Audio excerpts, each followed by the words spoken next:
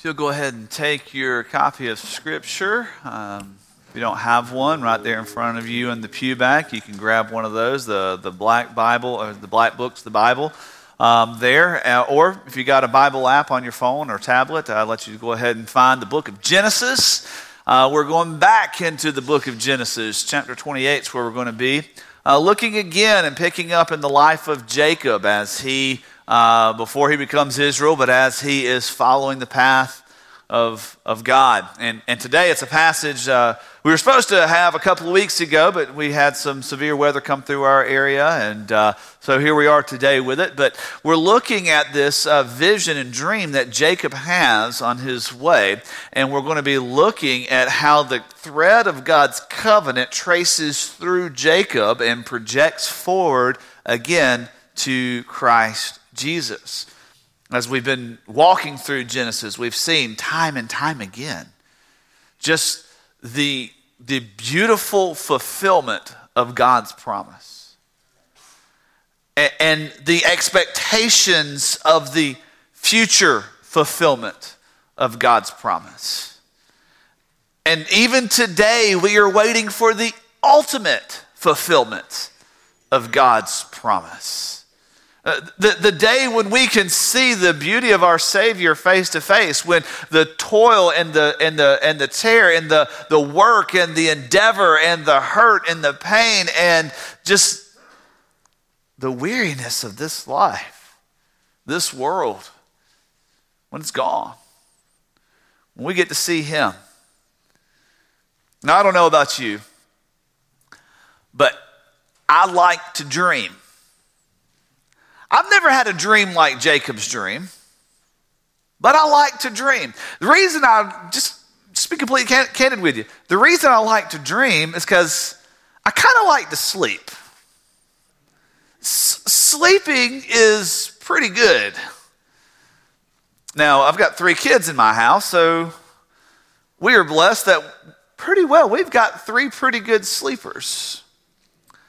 Now, my wife's out of town this weekend. She went on a women's conference with a friend of ours from South Carolina this weekend. And so trying to do some special things with the kids, because they're like, well, I want to take their mind off of missing mommy so much because, mommy needs to get away sometimes. And so we had what we call a camp out. Now, that doesn't mean we pitched a tent and got sleeping bags or anything. That basically meant we just blew up an air mattress and slept in the house. But we in our living room, we moved the table around and put the air mattress there because we had Caleb upstairs asleep. And I said, we can watch a movie. We can have a movie night. We pop some popcorn. And I was getting a few things taken care of. And so we watched Mary Poppins Returns, which I did not know until it was about halfway over that it is a 2-hour and 10-minute movie that we started at 8:25 on Friday night. So finally, at 10:35, I'm telling the kids, Braden and Addison, good night, and I slept on the couch. And I slept good. I slept really, really good until 6:15 Saturday morning. And I'm woken up by, Addison, move. Addison, get off me. Addison, don't take my covers. I'm like, wait, what time is it? It's got to be like 7:30, 7:45. 6:15. You got to be kidding me. I didn't even get to dream Saturday night or Friday night. But sometimes when we rest, we go into a state where we dream, where what's going on in our mind is played out on the screen of the back of our eyes, and we can see beautiful. And sometimes we can daydream. Sometimes we can live in fantasy world. I do not believe that what Jacob experiences is fantasy, but a real encounter with God as we look at his life together. I believe this dream was a true experience and not just a projection of the psyche. Let's look together in Genesis chapter 28, verses 10 to 20. 22 together, one of our shorter passages in the book of Genesis. Don't worry, we'll make up for that soon. But it says, starting in verse 10, Jacob departed from Beersheba and went towards Haran. He came to a certain place and spent the night there because the sun had set. And he took one of the stones of the place and put it under his head and laid down in that place. There he had a dream, and behold, there was a ladder set on the earth with its top reaching to heaven. And behold, the angels of God were ascending and descending upon this ladder. And behold, the Lord stood above it and said, I am the Lord, the God of your father Abraham and the God of Isaac. The land on which you lie, I will give it to you and to your descendants. Your descendants will also be like the dust of the earth, and you will spread out to the west, and you will spread out to the east, to the north, and to the south. In you and in your descendants shall all the families of all the earth be blessed. Behold, I am with you, and I will keep you wherever you go, and I will bring you back to this land, for I will not leave you until I have done what I have promised you. And Jacob awoke from his sleep and said, surely the Lord is in this place, and I did not even know it. He was afraid and said, how awesome is this place? This is none other than the house of God, and this is the gate of heaven. So Jacob rose early in the morning and took the stone that he had put under his head and set it up as a pillar and poured oil on its top. He called the name of the place Bethel. However, previously the name of the city had been Luz. And Jacob made a vow, saying, if God is with me and will keep me on this journey that I take, and gives me the food to eat, garments to wear, and I return to my father's house in safety, and then the Lord will be my God. This stone which I have set up as a pillar will be God's house, and of all that you give me, I will surely give a tenth to you. Let's pray together. Father, your word is magnificent and beautiful.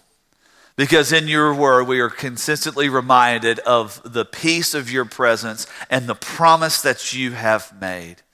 And Father, while today we're looking at a specific person in a specific time and the particular promise that you made to Jacob, we understand by extension through our faith in Christ Jesus, you have made a strong promise to us. And we ask that you would give us the ability to worship in your presence this morning as we look at your word. Give us ears to hear, give us eyes to see what is true, but Lord, give us feet and hands to go forward and serve with a joy in our heart because you are our King. Lord, we love you.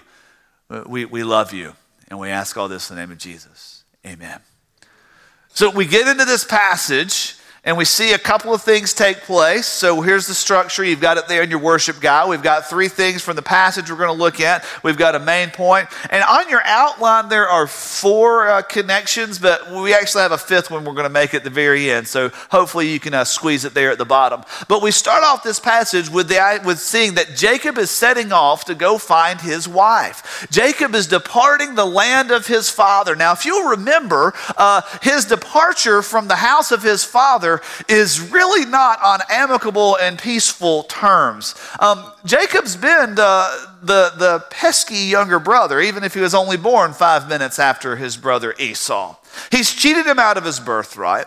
He has now come in and stolen the blessing that that Isaac was going to hand off to Esau rather than to Jacob as it was supposed to. Remember, the Lord had already told Rebekah, their mother, that the older would serve the younger, and it would be the younger that would inherit the promise and the blessing. And Isaac was going to give it to Esau, and Rebekah heard, and she devised the plan and sent Jacob in, and Jacob disguised himself as Esau, and Esau is angry. He is not happy with his brother, and he wants to kill him. Well, Rebekah finds out that the older brother wants to kill the younger brother, and she said, you know what? I've read this story before. I remember what happened to Cain and Abel because I've heard about Adam and Eve and their children. I don't want to lose my son, so here's what I'm going to do. I'm going to send him to my husband Isaac, and we're going to send him off to my brother Laban's house to find a wife. And so she goes to Isaac and says, Isaac,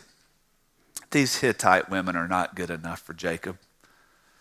Wait a second. Esau's got a Hittite wife or two, doesn't he? Oh, these Hittite women, they are not good enough. Why don't we send Jacob off to find a good wife? Wait a second. What about Esau? He's married. There's that in-law problem going on there, right? And so Jacob is blessed by Isaac and sent off, and it picks up in verse 10. So Jacob departs from Beersheba and went towards Haran, and he came to a certain place. So he's on this journey, and he's traveling to follow the direction of his father. He doesn't know everything going on with Esau. He doesn't understand everything with the background. He just knows he's being sent to go find a wife. So he's on his journey. And, sometimes you get tired when you've got a long journey ahead of you, right? Especially if you're having to go by camel or donkey or something. It's easy now. You can jump in your car. You can crank up the AC, turn on some tunes. If you've got kids and you've got one of those DVD players, you can listen to a movie that they're watching in the background. Man, you can ride comfortably, peaceful. You can go miles and miles and miles in just a few hours. A little bit harder when you're out in the elements and you're going by the back of an animal. And so he got tired. And he didn't have Tom Bodette leaving the light on for him at Motel 6. He had to make do with what he could right there. And so it says in verse 11 that he came to a place, just a spot. And he was so tired that he took a rock and laid his head on it. Now, I'm particular about my pillows. There are not a whole lot of things that I'm particular about, but I'm particular about my pillows. I had one pillow from the time I was 11 years old in 6th grade until the time I was 28 years old. It went with me everywhere. It didn't matter if I was going to be gone a week, didn't matter if I was going overseas, didn't matter where I was going. It went with me everywhere. I put it in a new pillowcase. In college, everybody talked about the green pillow because I had it in this turquoise green pillowcase, or some sort of dark turquoise green pillow, about the same color as the screen up here. So maybe that's blue. I don't know. They called it the green pillow because it went with me everywhere. And I know you're wondering what happened to the green pillow. I got the flu and I washed it and it got tore up in the washing machine. Do you know how long it took me to find a new pillow? I probably went through about 12 pillows. Every pillow we had in our house, I went to Walmart and bought a couple of pillows. Man, I couldn't find. Finally, I settled on a pillow. And when our kids help us make up the bed, I always go back behind them and put my pillow on my side of the bed. I don't think I've ever been so tired that I would find a stone and put my head on it and use it as a pillow. But then again, I'm a little bit spoiled. I grew up in 21st century America, where we didn't have to use rocks. We could use pillows. He's on this journey to find his wife. And it's while he's on this journey that God extends his covenant to Jacob. It says there that he goes to sleep, he laid his head down, and he has a dream. And in this dream, there's a vision of heaven and a ladder that extends from the earth to sky. This stairway that goes up and down, and he sees the angels ascending and descending all along the side. Man, think about the picture that is. That heaven's opened up, and he can see straight up, straight to God. That's amazing. That's amazing. I used to have this dream sometimes. And I told you I like to sleep, I like to dream, all those things. I used to have this dream sometimes. My dad was a research professor for the University of Georgia for 33 years doing beef cattle research. And there was a library on the campus of the University of Georgia. I don't know the name of it. I can't even tell you where it is. But I can picture the staircase that kind of went up the middle of it. I would have a nightmare about that staircase when I was younger. Because it was a staircase that was only wide enough for one person and didn't have any handrails. And it didn't just go up to the next floor, it went up like 30 floors. And in my dream, when I was a teenager, I would have this dream, and I had it several times. I would always get almost to the top and fall off. And I'd always wake up before I landed because I didn't know where I was. See, Jacob doesn't try to climb this staircase. He's watching and seeing, and there is a self-identification of God. He says, I am the Lord. I am the God of your father, Abraham, and I am the God of your father, Isaac. This is a huge step for Jacob because he's heard about this God. He's heard about what was promised to his father and to his grandfather, but now he himself is coming into a connection and coming into an interaction with this God. And notice what God says. I'm going to give you this land that you're lying on. Remember, this is the promise that he made to Abraham. Abraham, you see all this land? He traces out Genesis 15 with his finger over here to the river Euphrates and coming up here by the Great Sea. All of this is going to be yours. When he comes to Isaac, he says, this is going to be yours. He says, I'm going to give it to you and to your descendants. Look at verse 14. Your descendants will also be like the dust of the earth. Abraham, you are childless now, but one day your family will be able to outnumber all the dust of the earth, is what God told him in Genesis 12. Outnumber all the stars in the sky is what he told Abraham in Genesis 15.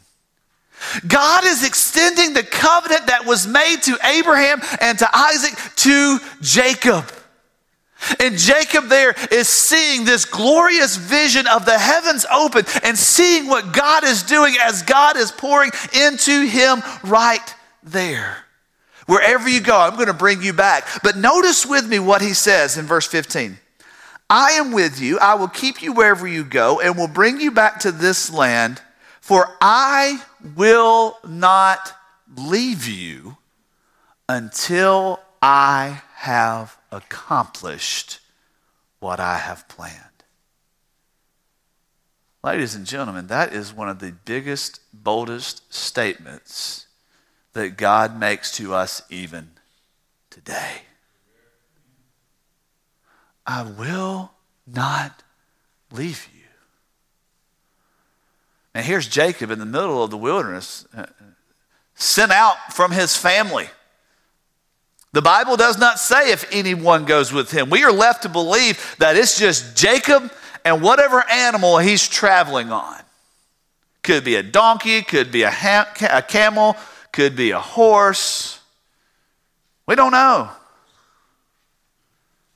What we do know is that here he is in a place that is not his own, surrounded by the unknown, not knowing what's going to be waiting for him when he does get to Haran. All he knows is, I'm going there to find a wife. What if there are no pretty ladies there? What if all the ladies there are already married?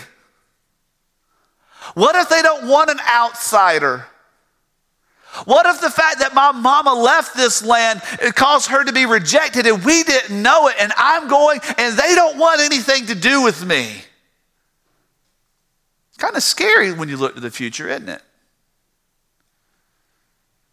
Some of you look 3 or 4 years down the line, you're like, man, I'm not sure what we're going to get to. Some of you look 30, 40 years down the line, and you don't know what you're going to get to. Some of you with young children look like, I don't know what the world where my kids are going to grow up and be an adult are going to look like. The uncertainty causes us to fret and causes us to worry. And here is God right in the middle of what's going on in Jacob's life and says, I'm not getting out of your life until I am done with everything I've promised you, Jacob. That's huge. That is enormous. And that is the beauty of an all-powerful, all-knowing, sovereign God. And he extends his covenant to Jacob. So what does Jacob do? It says there that he was afraid. He woke up and said, surely the Lord of God is in this place, and I didn't even know it. He pulls this rock. I'm just going to sleep on this rock. I didn't know I was going to get there. It says he rose early the next morning and took the stone that he had put under his head and set it up as a pillar and poured oil on top of it. He's anointing a rock. He is sanctifying a rock. He is setting apart as holy and special, and he sets it up as a pillar. He's worshiping. In response to the presence of God, Jacob vows that he's going to follow God in a ceremony of worship. Now, don't hear me say that you need to go find a rock and pour some oil on it. God doesn't want your Quaker state, okay? He's not interested in olive oil and vegetable oil and castor oil. That's not what it's about.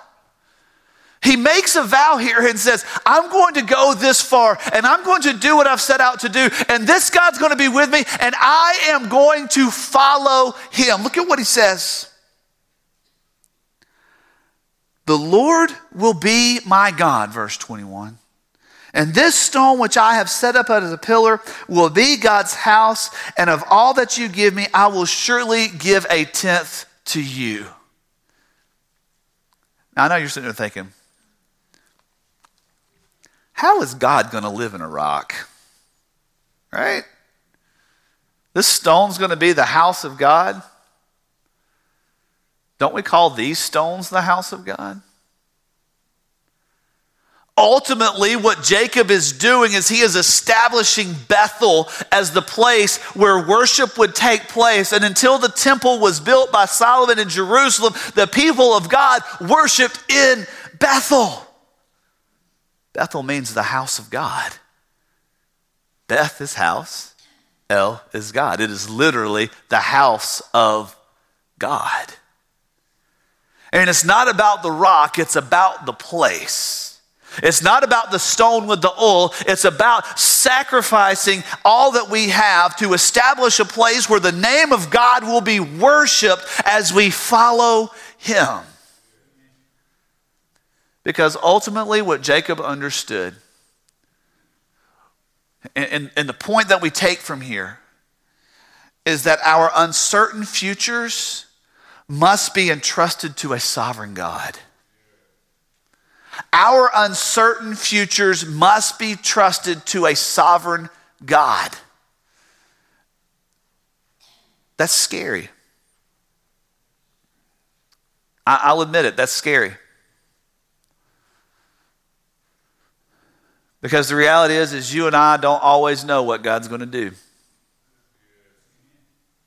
He sees all of our ways. We don't see all of his. It's scary because we don't want to trust our future to someone else. We want to trust our future to us. We want it to be about what I can handle, what I can maintain, what I can build for myself. At least that's what we say, right? But we trust our money to the bank. We trust our security to the job. We trust our health to the doctor or to the pill or to the hospital. We practically walk in trusting our futures to so many things and so many other entities that are ultimately going to fail us. I'm not going to ask for a show of hands, but I just want to throw this idea out there. Suppose tomorrow morning you wake up to the news that Wall Street has crashed again with a greater crash than 1932. What's going to be your first response?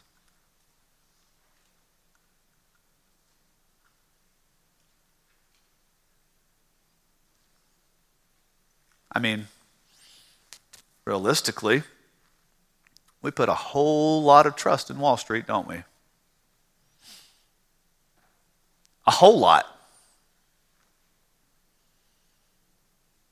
We've trusted our future into it. We've bought into and built into our system of thinking that we have to have this 401k or this IRA or this 403b or this or that. All of these different things because that's where our future lies, right?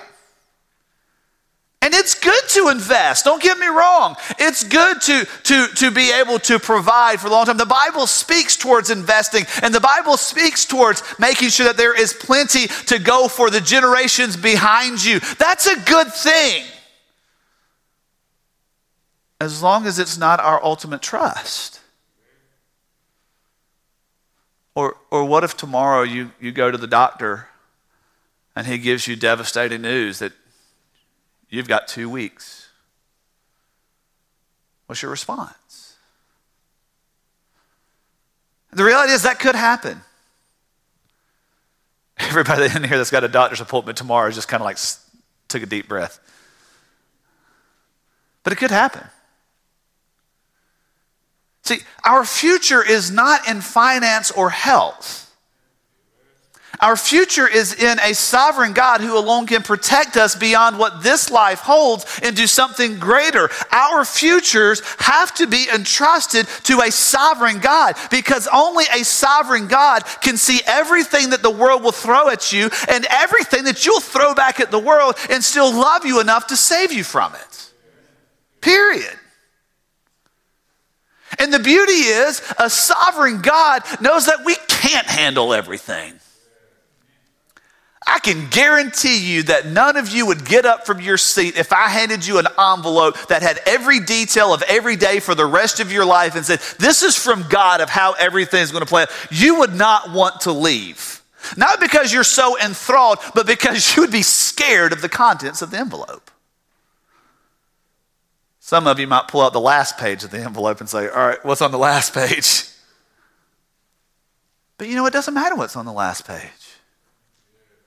And the reason it doesn't matter what's on the last page is because in Christ Jesus, our security, our eternity, our destination has already been settled. It's already taken care of. It's already accounted for. We entrust our futures to a sovereign God because our future isn't earth. Our future is the abode of God, which is heaven above, where He is with us forever. Period. So what do we do with this? What do we do with this uncertain future and this sovereign God? And what do we do with what's going on in Jacob's life? The very first thing we see is that grace leads us to faith. Grace leads us to faith. Ladies and gentlemen, I want you to understand that it is only by the grace of God that Jacob has this encounter with God. It is only by the grace of God that you and I have the Word of God. It is only by the grace of God that we have the assurance of God's promise. It is only by the grace of God that you are breathing right now. And I'm not talking about just in the sense of physical breath. I'm talking about that you can even breathe the breath, the Spirit of God. Because it is by His grace that He made sure that He interacted in this world in real time in order to provide a way for us to know Him and not be punished for our sin. If the wages of sin are death, the moment we sin, we enter into death. But the moment that Adam sinned and ate of that apple that was not supposed to be eaten because it was the fruit of the tree of the knowledge of good and evil, the moment he took the bite of that, death spread to all of us through his one action. Or maybe we could look at it this way. God said, Adam, the day that you eat of the fruit of the tree of the knowledge of good and evil, and the day that you eat of it, you will surely die. You would think that would be a lethal injection, right? You eat of the sugar-coated poison apple, you take the bite and you fall over dead. But he didn't fall over dead. Instead, he introduced a system of death and decay into the world where you and I live. So we can rejoice with David in Psalm 103 where it says, how great is our God that He does not deal with us in accordance to our sin. Translation, He doesn't strike us dead the first time we sin. He's gracious to us. Or as Paul says in Romans chapter 2, it is the kindness of God that leads us to repentance. Man, Jacob's just cheated his brother. He's deceived his father. And now he's in the wilderness all by himself. And God's grace intervenes in his life so that he can say with unequivocal and unquestioned resolve that he can say, the Lord will be my God. That is a statement of faith. Today you can look at everything in your life and you can look at the fact that you're sitting right here and know that God is gracious to you and that grace will lead to faith. The reason grace leads to faith is because of our second point, and that is this. When God intervenes in my life, it is for our transformation. When he intervenes in your life, it is to transform you. God does not come into your life to leave you the way that you are. I praise God for that. Not because of you, but because of me. Some of you are really nice people, and I'm glad I've gotten to know you. Some of you are really nice people, and I'm glad I've gotten to know you, and I would have hated to have known the lost you. You would have hated to know the lost me.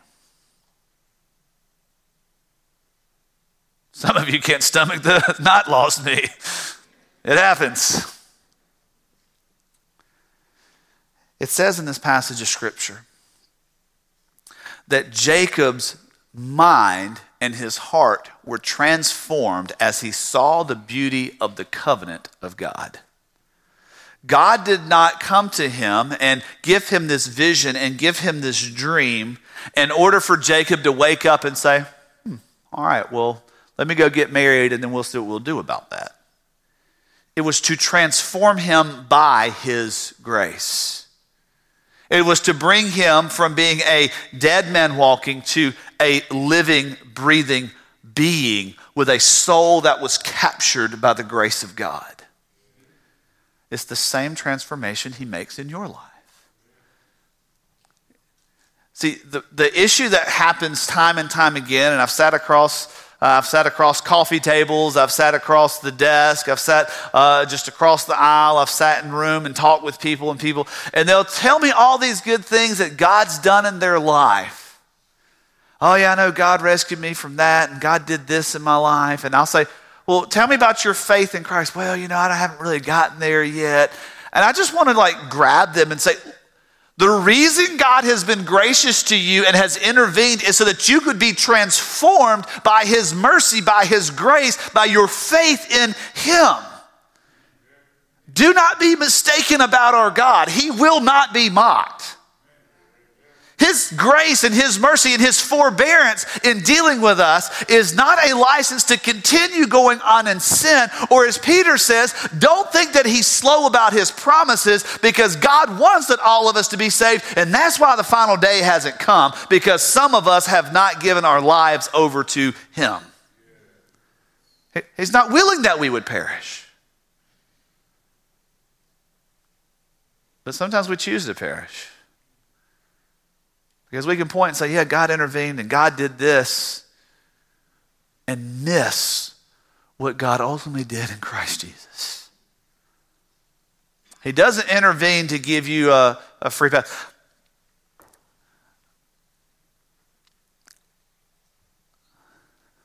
Was it at Trinity, Jacob, was it at Trinity that I was talking about Sonic the Hedgehog the other day?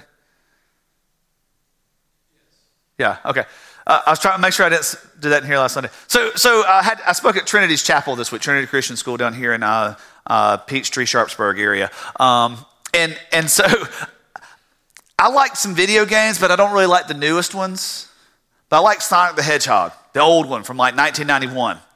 And when you die in Sonic the Hedgehog, and the guy kind of it picks you up and he kind of floats you back to this beginning.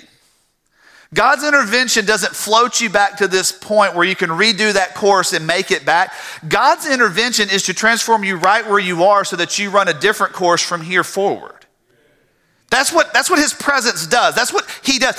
And God interacts with Jacob now so that Jacob could see this is what God is doing in your life, and you can be transformed by God's presence and by God's provision in your life, so that when you get to Haran to find that wife, you've got a different mindset of where you're going. God's interfering in your life today where you sit, so that whether you go to the doctor tomorrow, you go to the office tomorrow, your life is now conducted in light of his intervention. Oh, he's a good intervener. He's a really good intervener. Third, we see that in light of his intervention, our response, the right response we have, is to worship. Is to worship. Jacob wakes up and says, surely the presence of God is here and I did not even know it. And so he sets up this pillar. And this is where the worship comes into it. See, in ancient Israel, they would set up different monuments, and they would set up different, when the people of Israel, when they crossed the Jordan River, one of each of the tribes of Israel, they took a stone out of the Jordan River and they held it up, and when they got to the dry side, they built a pillar there. So that way they would remember, this is where we cross, and they could worship God for what he had done in bringing them into the promised land. And here, Jacob's like, I'm going that way, but I'm setting this up because I want to know exactly where God came into my life and I could interact with him and we could bring worship here. And so he worships the Lord his God there. See, we respond to God in so many different ways. We respond to God every time we hear the word of God read or preached. Whether we liked the sermon or didn't like the sermon. And whether we liked the music or didn't like the music. When we come to what we'd call a time of worship, we are ultimately making a response to the move of God and to what God is doing. And our response is going to oftentimes indicate to us what the object of our worship actually was. If we walk away from worship experience and say, well, I wasn't fed or that didn't appeal to me, then we've made ourselves the center object of this worship. Our response has been an us-centered response. But when we come and we see the beauty of God's word and the beauty of God's grace and the beauty of God's action in our lives, it's like, you know what? This is a mighty God, and people were exalting him. We're making him the center. We're coming back to what he has done. And so what happens in this passage is Jacob demonstrating how we center back on what God has done, even if it doesn't really necessarily happen to us individually. Anybody put some oil on a rock this morning? Nobody? Some of you got a leaky car. You might have put a little oil on there. You didn't even know it. Yeah. Did any of you have this vision of this ladder going up and down from heaven with angels and everything? And if you see the heavens opened up and there he was right there? Nobody? Okay.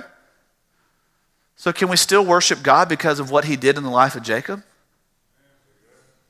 Absolutely.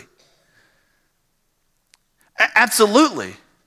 We worship God because we respond in worship because we see how God's presence is not something that is far off, but it is something that he does, he uses as he invades our lives together, individually and corporately. When God intervenes and invades your life on Monday morning while you're sitting in your car, while you're sitting in your living room, while you're sitting at a desk, impacts the way God invades this space on Sunday morning when we get together to praise his name. When we sense the presence of God, our right response is worship. But sometimes we hold off. We shouldn't, but we do. Because when we intervene with the presence of God, we are given a choice between him and the flesh. And let me just be real with you. There is one that doesn't want you to worship him. So he will use everything he can in the flesh to distract you and pull you away. Let me encourage you, run to the presence. Run to the worship. Run to the joy of the Lord. Because worship is actually more than just words.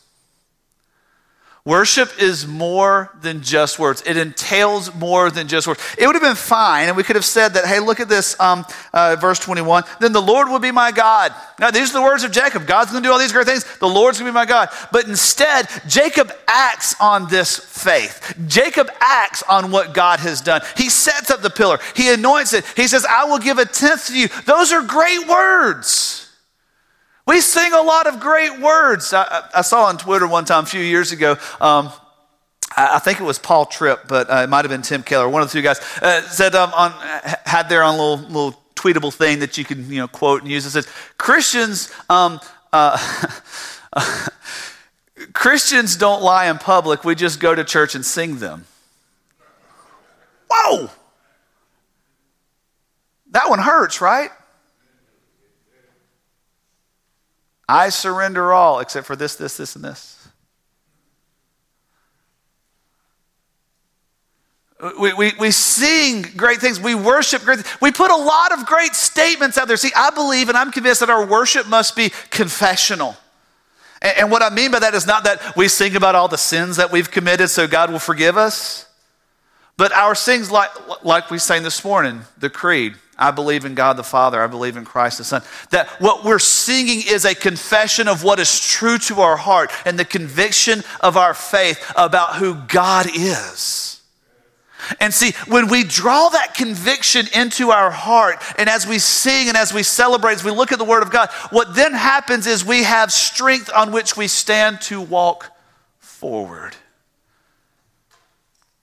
Because we're looking at an uncertain future, but we know a sovereign God, so we worship him in spirit and in truth. And I told you there would be a fifth one there. See, all of us are looking for this gateway into heaven, right? All of us are looking for this ladder, this way. The people in Babel, they thought they could build a tower that would extend up into heaven. And here Jacob is looking and he sees this ladder. Man, I wonder if Jacob was tempted to try to climb the ladder himself. But you and I are consistently trying to climb ladders of achievement and trying to climb ladders of accolade and trying to climb ladders of acceptance because we want to work our way to heaven. There have even been songs written about trying to work our way to heaven. Alan Jackson had a country song, Where I Come From, working hard and trying to get to heaven. Led Zeppelin had Stairway to Heaven back in 71. There are all these things that are talking about and using this picture of what is going on. But the ultimate picture of the stairway to heaven, I'm going to show you how you can get this stairway, and I want you to know exactly how you can get into this gateway of heaven. It wasn't the Heaven's Gate Hale-Bopp Comet cult of 1998 or whenever it was. What happens is Jesus shows us in John chapter 1, verse 51. Flip over there real quick with me. John 1, 51. Write it down. Flip over there to it. This is the culminating verse of chapter 1 in the book of John. And what's just happened is Jesus has started calling his disciples. And he tells Andrew, go get your brother. And he goes to his brother and says, hey, I want you to come and hear this guy that we've met. I think he might be the Messiah. And it says there in John chapter 1, verse 51, it says that Nathanael comes over to him and is speaking to him, and Jesus calls him by his name. Excuse me. Sorry, it was Simon. Sorry. The brother of Peter. And he says, he found his own brother. We found the Messiah. He brought him to him, and he looked at him and says, you are Simon the son of John. You shall be called Cephas, which translated to Peter, says, follow me. But then he goes on. Nathanael says, you are the Son of God. You're King of Israel. Philip goes to him. Philip goes to Nathanael. Sorry, I'm getting all my people mixed up. And Nathanael says to Jesus, how did you know me? And Jesus said, before Philip called you and you were under the fig tree, I saw you. Nathanael answered him saying, Rabbi, you are the Son of God. You are the King of Israel. But Jesus said, is it because I said to you that I saw you under the fig tree that you believe? You will see greater things than these. Truly, truly, I say to you, you will see heaven open and the angels of God descending and ascending on the Son of Man. You want that ladder that stretches from earth into heaven? He is Christ Jesus. He is the one that bled and died. He is the one that shed the glory of heaven and poured out his blood that we could be forgiven. He is the ladder, and the angels of heaven ascend and descend on him to show the way that God has provided for you to know. And he says, I will not leave you. I will not forsake you until I am finished with you. Yeah, you want to know how you know the presence of God? Go to Jesus.